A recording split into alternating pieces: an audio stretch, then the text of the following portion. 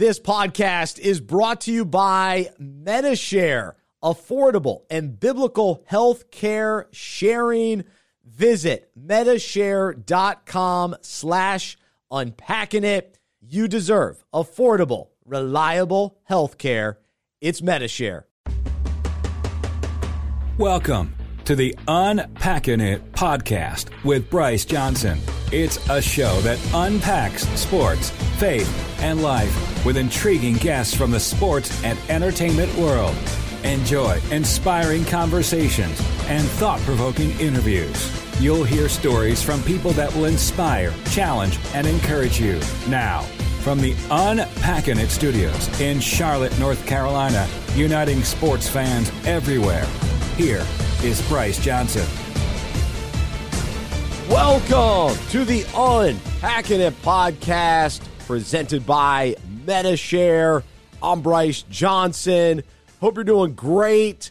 This is the show that unpacks sports, faith, and life with intriguing guests from the sports and entertainment world. Today, I'm excited to welcome on the head coach at Pepperdine, Lorenzo Romar. He has been in college coaching since 1992, when he got his start on the UCLA bench as an assistant coach. I'm going to ask him about that, actually. And he's had stops at Pepperdine, St. Louis, Washington, and then he found his way back to Pepperdine, where he is now, and has been the head coach since 2018. And it's always great to talk to lifers in the coaching profession. And you think about how hard it is just to remain as a head coach. You get different opportunities, and then to think about going full circle to where his first head coaching job was at Pepperdine, and now that's where he's at all these years later. Really, really fascinating. So I'll ask him a little bit about that as well. And so he played college basketball at Washington, and then he was there at Washington. So if you're a college basketball fan, you know that he had great success while at Washington. He was a 3-time Coach of the Year in the Pac-12. So it's going to be fun to share this interview with you today. We are brought to you by Medi-Share. Medi-Share is an innovative healthcare solution for Christians looking to save money without sacrificing on quality. Medi-Share is a biblical, affordable alternative to health insurance. So my wife and I, we've used Medi-Share for over 5 years and encourage you to figure out if it's the right fit for you and your family. So you can go to medishare.com/unpackingit. I actually just sent the link to my cousin today, encouraged him to check it out. So I'm encouraging you to check it out as well. medishare.com/unpackingit. Also, if you haven't subscribed to our weekday email devotional, encourage you to check that out as well. If you go to unpackingit.com/subscribe, you can sign up to receive the Unpack This devotional that goes out Monday, Wednesday, Friday. It takes a current sports story, relates it to the Bible, relates it to our own lives. And so it's designed to challenge, encourage, and inspire us to follow Jesus and become more like him. So again, unpackingit.com/subscribe. Stick around at the end of the conversation with Coach Romar. We will unpack some of the things he discussed, and I'll give you some of my thoughts on the interview. But let's jump right in. Here is head coach Lorenzo Romar. Bringing you unique insight into the faith and character of guests from the sports world. Unpacking It with Bryce Johnson.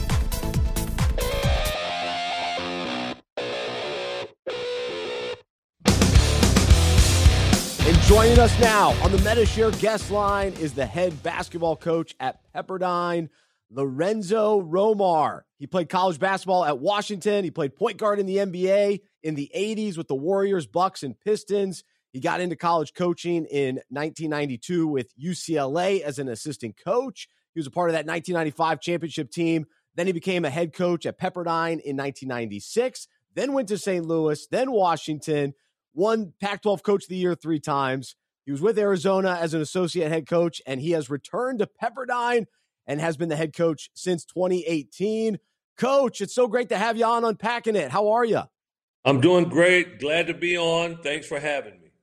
Absolutely. Well, before we talk about your story and your career, I'm a big college basketball fan, just coming off the NCAA tournament, watched a lot of basketball. Just curious your thoughts on the tournament. Did you watch much of it? What's your approach as a coach that's not playing in it?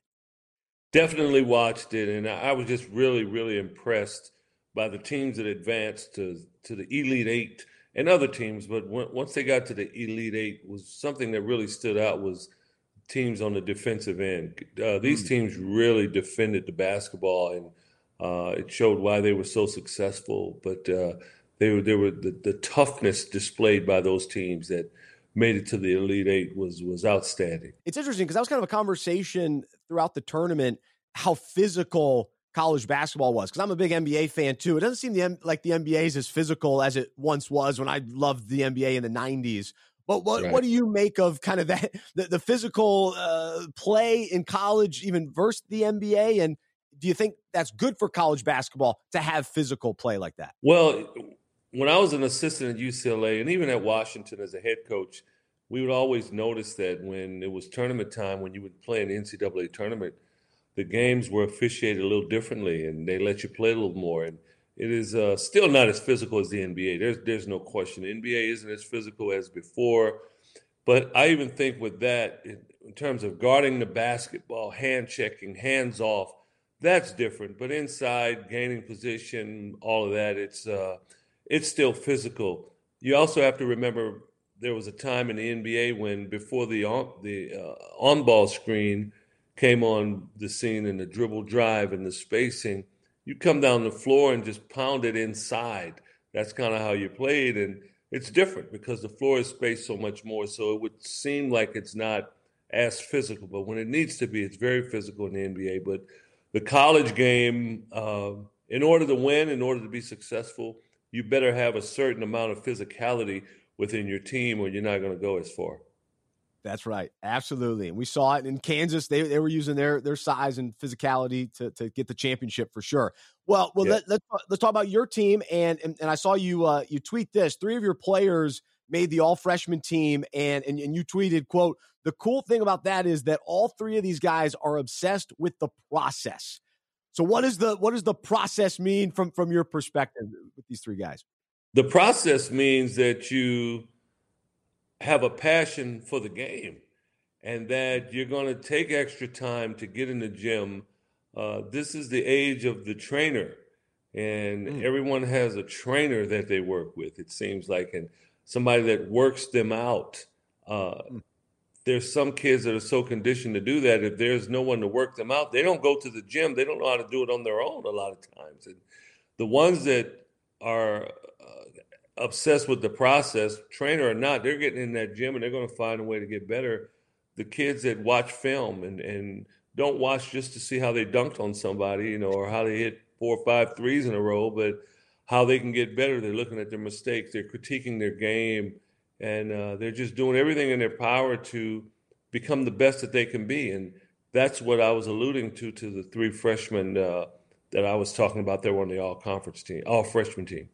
And then when it comes to the process for you coming back to Pepperdine to now build this program again, what does that kind of process look like? What are some of the steps that you've already taken, and what does that blueprint look like once you kind of took over and now looking at it a couple years later? Well, we're fortunate to be in a position where we just completed our 4th year. And we have an administration, our athletic director, Steve Potts, really believes in what we're doing. So we haven't really set the world on fire in these 4 years, but I think what we've been able to do is now establish a culture that fits Pepperdine and the Pepperdine environment. And the trick now, when you talk about what we're doing, is to try to work within the transfer portal. Something that has just come upon us now, and for those that aren't familiar with what it is kids can transfer without really permission now. You just have to make the administration aware of your intentions, and then they put you in what's called a transfer portal, and it's a little bit like classifieds. A job's available, and I'm available, and here I am, and coaches check it out every day and find out who they need to recruit. And in the past, you would have to get a release from the institution that you were a part of, and they could decide if they wanted to release you to talk to other schools or not. And that's no longer. Also, you're eligible right away. You're eligible immediately. That would discourage or deter some kids from transferring because they didn't want to sit out, but now you're eligible immediately. So as a result, here we are in the second week of April, and there are close to 1,400 names of kids transferring and are in that transfer portal. So how do you navigate through the transfer portal and still be able to be competitive? So we're doing, but I think we're close to figuring out what's best for Pepperdine and how it's going to work for us. So yeah, what is that? How do you navigate it? What's your perspective on how do you tackle 1,400 names and what are you looking for exactly?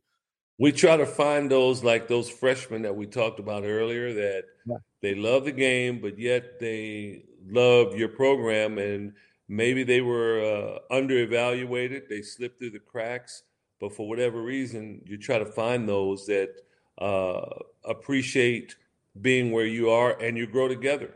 So these guys are young, but there will come a point where they will be older too. And what many programs are doing is leaning toward the transfer portal because the kids are older. They get kids that have already been coached for 2 or 3 years in college, and you don't have to go through that learning process with them. They're ready to go and they have experience. Well, what we're able to do, hopefully, is grow with these kids. So in a year, they will be old too.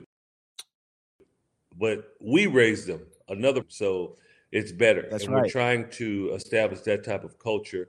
We will look at the transfer portal occasionally for a specific need, but we probably won't have the majority of our foundation laid with transfers.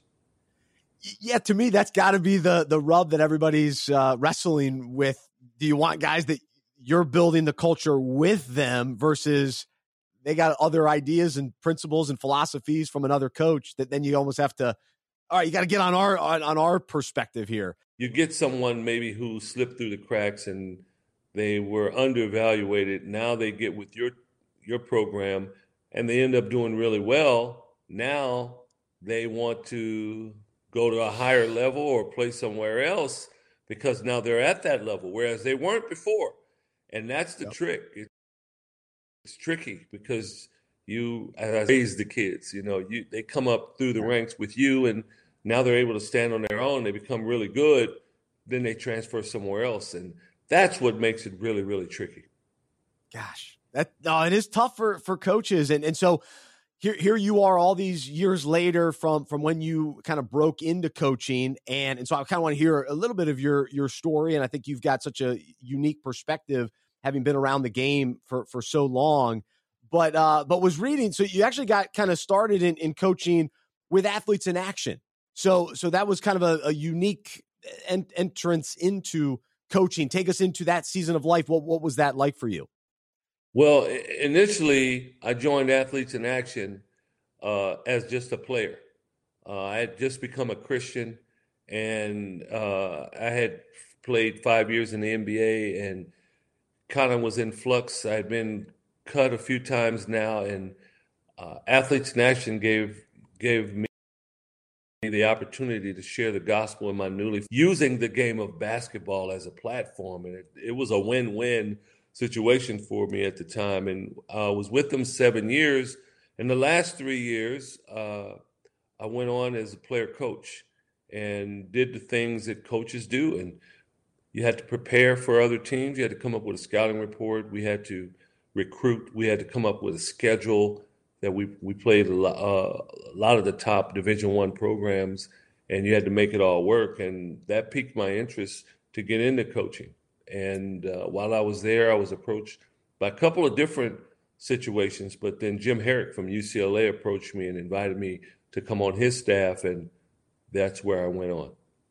That's amazing. So you got your start as an assistant coach in college basketball with UCLA. That's how I got my start as a college basketball fan. I remember those UCLA teams. I was only 9 years old, and wow. I was too young to stay up and watch it. So my dad recorded it on VHS, and I've watched those teams over the years, the Ed O'Bannon and Thurl Yeah. Bailey and Cameron Dollar, Tyus Edney. I remember all those guys. So you were there in the mix. How fun and how important was that for your development as a coach to now, set you up for such a long career in coaching? Oh, it was huge to work under Jim Herrick, who was one of the more probably underappreciated coaches in a long time. I learned so much about how to run a program and how to plan practices, something as simple as that might seem. Your practices have to be organized, and the content has to all make sense and mesh with everything that you're doing. Little things like that I just learned. And then the experience in terms of winning a national championship and recruiting top-level student athletes was something that I was been able to take with me through the rest of my career. That's tremendous. I love it. Well, all right. So this is fascinating to me too, that you started off as a head coach with Pepperdine years ago, and then you found your way back to Pepperdine. And it's interesting because Thad Matta, he's returning now to Butler. Sean Miller's going back to Xavier. So a little bit of a trend in recent years. What was the thought process, the decision making that went into a return to Pepperdine? Well, after I was fired from Washington, Sean Miller at Arizona contacted me and invited me to come on his staff. And while I was there, I was enjoying my time, and I started to get the itch to become a head coach again if the opportunity presented itself. And I felt like if I did it, I wanted to go somewhere where there was familiarity, somewhere it was on the West Coast where I was raised.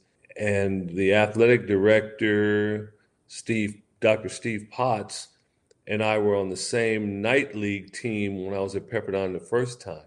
Wow. He was kind of the general manager of the team and put the team together, where that is the guy I work for now. So there you go, familiarity. I was familiar with the president of the university from when I was at Pepperdine before, and it was local. So it also, being at work school like the University of Washington, there's some restrictions that are in place in terms of sharing your faith and what you can do, and there are no restrictions at Pepperdine. So it just really tied into what I wanted for my wife and I for our future. Very cool. I love that, and I want to kind of hear even more about how you navigated those restrictions. But let's talk about your faith journey. And you mentioned becoming a Christian a long time ago, and being able to serve with athletes in action. But I guess just kind of a general question: how has Jesus changed your life, and how has He guided your life? I was people would tell you that. They would tell you, well, he wasn't a bad person, nice guy, that type of thing. And when I became a Christian, I realized all of my imperfections, and I realized mainly that as good as I would try to be, I could never reach God's standard that He had for me. And that standard turned into Jesus Christ dying on the cross and taking responsibility for all my sin, past, present, and future. And that if I wanted to have a relationship with God, it would be through Jesus Christ, forgiving me for my sins and taking over my life, and me living at His direction through the Scriptures and through fellowship with other believers. And I read through the Scriptures that when He died, He rose from the dead to show that He had power over death, over sin, and that it was possible that you could live with Him for eternity. And September 10th, 1983, my wife and I gave our lives to the Lord. And immediately, I wouldn't tell you I became this super holy person in terms of how I was living, but I had a great desire to read the Scriptures, unlike I'd ever had before, and to get to know God through His Word, and also to tell others about how awesome a relationship with the Lord was. And the things of God became so important to me. And I would say that'd be the main ways that the Lord changed my life. That's awesome. I love when people describe their appreciation and love for Scripture and to get to know God through His Word. It's so powerful. And so now throughout your coaching career, having the opportunity to really invest in kids, men, young men in one of the most important, formidable stages of life in college. That's where you've found yourself.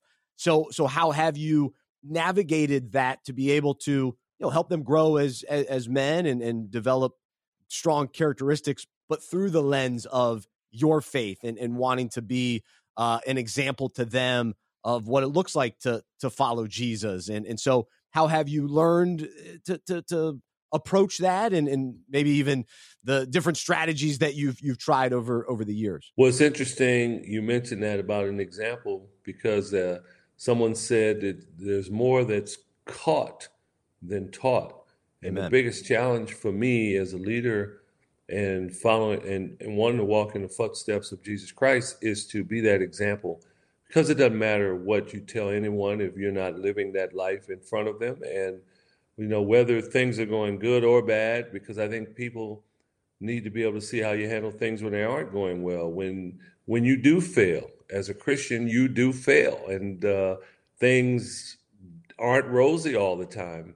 Right. But you can still have a peace in the midst of failure. When things aren't rosy, you can still have a joy somehow. As Jesus said, in this world you'll have tribulations, but be of good cheer. I have overcome the world. So yeah, we're going to struggle, but we can still trust in Jesus that we're able to still live above those struggles. And I think that's a message that people can be able to see without you saying a word to them. But at the same time, when the opportunity presents itself, I will bring up the Lord and how he can impact your life in such a major way. And so you spent time at secular colleges and that sort of thing. So how did you overcome some of the limitations with that to still be open about your faith? And if you Google you, there's plenty of places where you've shared your faith and that sort of thing. So you haven't shied away from it, but how did you approach that? Well, I've learned that if you personalize your testimony and you're not so-called telling everyone this is what you need to do, if you're personalized and you say this is what works for me, you can just about say what you want to say. So whether we had camps or whatever we did, hey, this is what's worked for me, you're still getting the gospel out. It's still a way to do that. Also, if there's any student athlete on your team that they have a faith in Christ and they decide they want to have prayer, like a couple guys wanted to pray before the game, so that's what we did. And there was nothing anyone could say because it was student led, but I was involved with it and was glad to be involved with it. We've had in years, we don't have as much now, but hopefully that'll happen. We've had chaplains, we've had people that have worked with our teams where they meet for Bible study and discipleship, and to be able to try to help spearhead that has been great. So to get the gospel out to the student athletes. Absolutely. And then it infiltrates the sports fan world as well. And I think about what Hubert Davis just did throughout the tournament. He just lived it. And he lived it. And at times, if he was asked certain questions, he would give honest answers and he would talk about his faith. And I thought he took advantage of that in a really authentic, awesome way. I agree. Yes.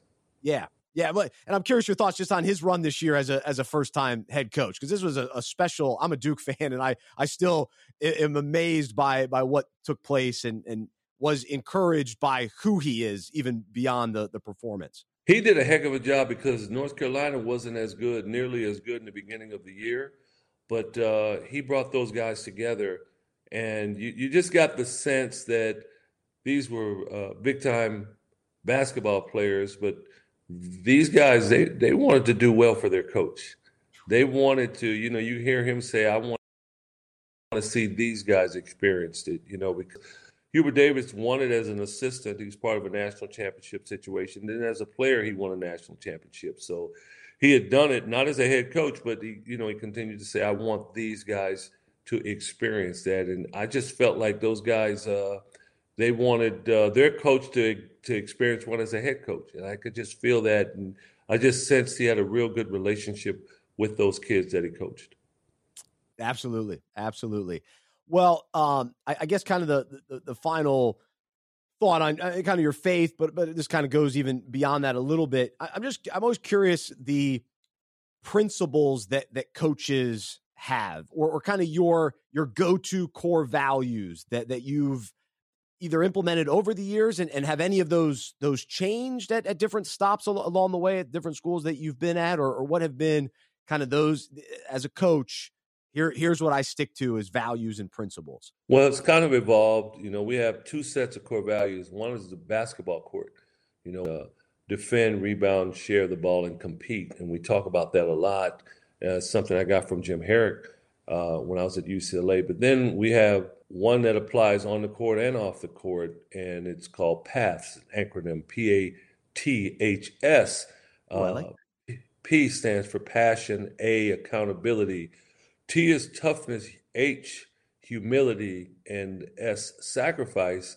And if you apply those things in any group setting, in a marriage, a team, you're going to probably do a little better than not. And those were all taken from Scripture.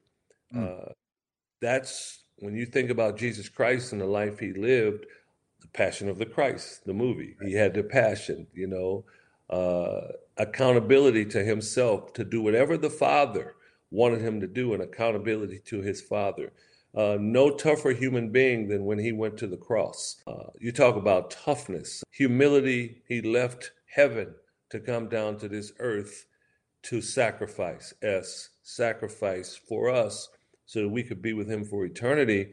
And I think that's what we have up. We have it in our locker room, but it applies to a lot of different situations. If you're passionate about just about anything, you're probably going to reach your potential. That is, you may not be the best, but your potential. If you're accountable to yourself and you allow others to hold you accountable, that's how you get better. You can't get any better if you're not held accountable. Toughness, getting through things, life is tough. You got to be tough and to be humble, to possess humility in different situations. It's going to allow you to learn a little more. You're not going to think you have all the answers. And then sacrifice, be a servant and sacrifice for the betterment of the group. It will take you a long way. I love acronyms, so I wrote that down immediately because I'm a big fan of it. What about the significance of the word paths? That's the path you're going to take. Okay, gotcha. We have different paths that we take. Well, this path is. Gotcha. Perfect. No, that's really cool. So thank you for sharing that with our listeners, and I'm encouraged by that myself. The one other thing I wanted to ask you. So I'm a husband, I'm a husband and a father of 2 girls. You have 3 girls. So yeah. What's it like being a girl dad from your perspective? And any advice? My daughter's 2, and then another one's 8 months. So I'm a little bit behind on the journey. So what wisdom or advice do you have today? I remember those days. They were a while ago, but I remember those days. It's interesting, and Bryce, I'm sure you know this. Your kids watch you all the time, and you want to be the type of dad that is an example for your daughters, that when they marry, they're going to want someone to be like their dad was. If I disrespect my wife and treat her with disrespect, they will be okay allowing that to happen to them, because that's what they were. That's the example they saw. If I'm going to cherish and love my wife like Christ loved the church, well, then they're not going to accept anything less than that, hopefully from the man that they're going to marry. So it's another challenge to try to be that man before them, that man that is vulnerable at times, that man that might cry in front of them, that has a sensitive side, whatever it is. But mainly, you're going to follow Christ in whatever you do. And if that example is there, hopefully they won't accept anything less than that. Amen. Wow. No, that's really encouraging. I appreciate that. Well, kind of the last question that I was curious about with you and thinking about your career, the fact that you played at your alma mater at Washington, and then coached. You coached there after playing there. And thinking about even Hubert Davis, who's doing the same thing, Juwan Howard at Michigan. What did you learn through that experience from being player to coach and then no longer being the coach at your alma mater? What is that experience like? I'm fascinated by that. It was great. When I was first hired at the University of Washington, I had a get-together of some of my former teammates that played with me at Washington. And I wanted to do it because I just felt like we all shared that position. I felt like I was in a position where the alums, those that played basketball at University of Washington before I was a part of it, that I was representing for everyone that put on a Washington Husky uniform. That's kind of how I saw it that way, and I wanted to make them proud. That's neat. That's special. Yeah, even John Shire, now he's taken over at Duke. So it's always a neat thing for the fan base, and I'm sure as a former player to be able to have that opportunity, and then for you to now get the opportunity to be back at Pepperdine after starting your career as a head coach and to come full circle like that is really neat. And so the offseason, now you're in the middle of the offseason, recruiting and all that kind of thing. Anything you're looking forward to over the next couple of months, even personally? Do you take a break, vacation, that kind of thing this summer and all that? My wife and I will get together, get away, for a week or two, but it never stops, Bryce. Right now, I can't wait to sit down. We're still in school. School will end here pretty soon, and we're on a semester system, so school will be out in about 3 weeks. But to sit down and get ready for next season and prepare that we can be the next season. I look forward to that process. I look forward to going back over the films from last year and see where we can get better, and then, meet with our staff and take the necessary steps to make sure that we do. Absolutely. Well, I'll be following you and cheering on Pepperdine, and really appreciate you coming on today and just a wonderful conversation and very encouraging. So I appreciate it, and great to have you on here on Unpacking It. Thank you so much, Bryce. I enjoyed it. All right. Absolutely. Well, there's head coach Lorenzo Romar here on Unpacking It, head coach at Pepperdine, here on the MediShare guest line. Sharing the personal side of sports. This is Unpacking It with Bryce Johnson.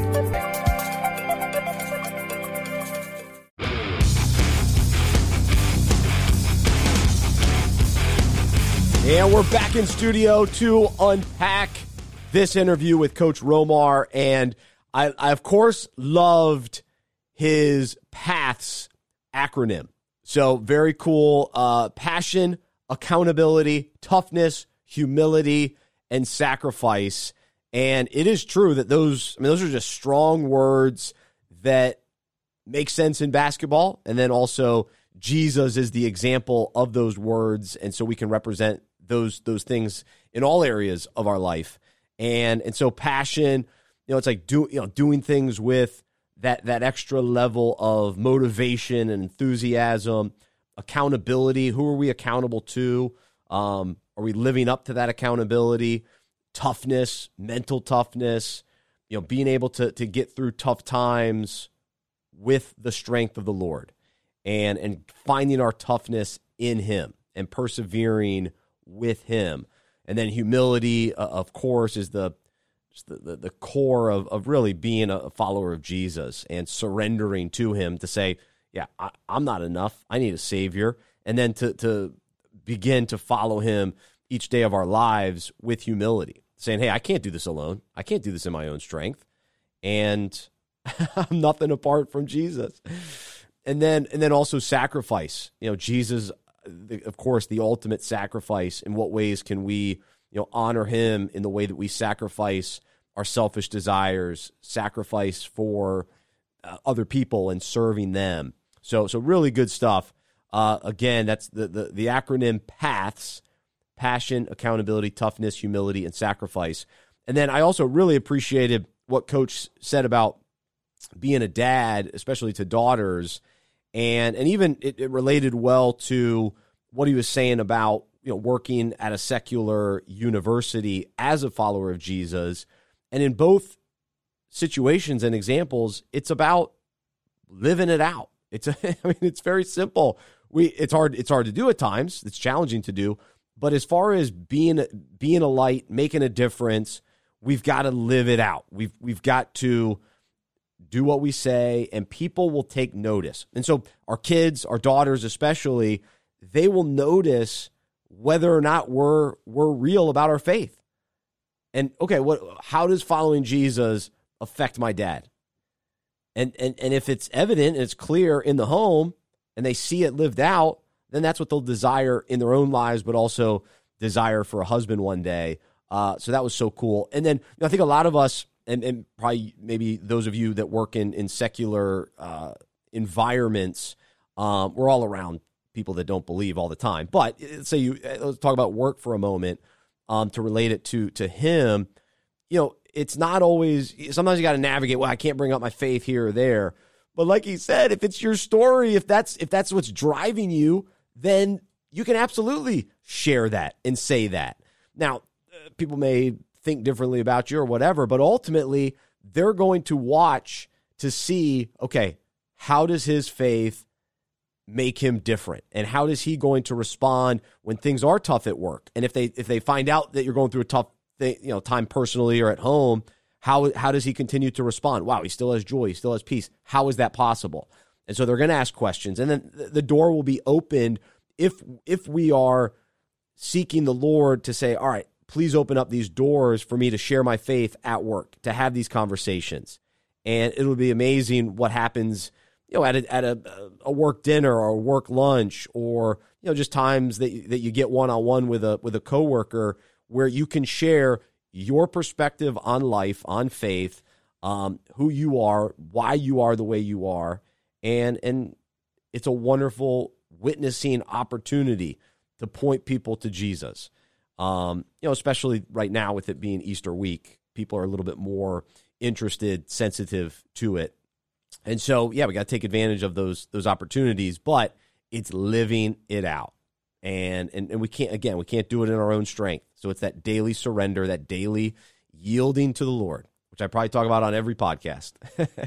But it's what we have to do. But I love what he shared, and I appreciate guys that are so open and authentic about their faith in the coaching realm, because they influence their players in a big way, especially on a basketball team where there's not that many guys in a locker room, and I think you can just have a tremendous impact. But then you impact all the other people in administration, in the athletic office, then the media, then the fans, and it just trickles down. The parents of recruits, all the recruits that never even come to your school that you still have an impact on. So it's really cool when I think about coaches and the impact that they have. But that translates to all of us. We all have touch points and people that we're interacting with that are they're wondering, all right, what's that guy about? Oh, interesting. Okay, wow, that guy's really kind. That guy's really peaceful and joyful. I wonder what that's all about. So let's have an answer ready for the questions for sure. Ultimately, we have to share our faith with words, but oftentimes, usually, it starts with the action and the lifestyle and the way that we love and care and serve, and people are wondering about it. So good stuff from Coach Romar. We'll be pulling for him for sure. Pepperdine, let's get them back in the tournament. Let's see a turnaround there. So pretty exciting. But thank you so much for listening to the Unpacking It podcast today. I'm Bryce. I'm a sports fan who follows Jesus. I believe in the good news that he died on the cross for my sin. He was resurrected, and through faith, I've been saved by his grace. I hope that is true for you as well, and I hope you'll join me as we live life as sports fans who follow Jesus together. Have a great rest of your day. Have a wonderful Easter weekend. Praise God. What a wonderful opportunity we have to know him through Jesus and the work on the cross. Have a great one. This has been the Unpacking It podcast presented by MediShare. For more information about the show, our events in Charlotte, and other resources, visit unpackinit.com. That's UNPACKINIT.com. We hope you are encouraged, inspired, and challenged by what you heard today. To support our show and Unpacking It Ministries with a financial gift, visit unpackingit.com/donate.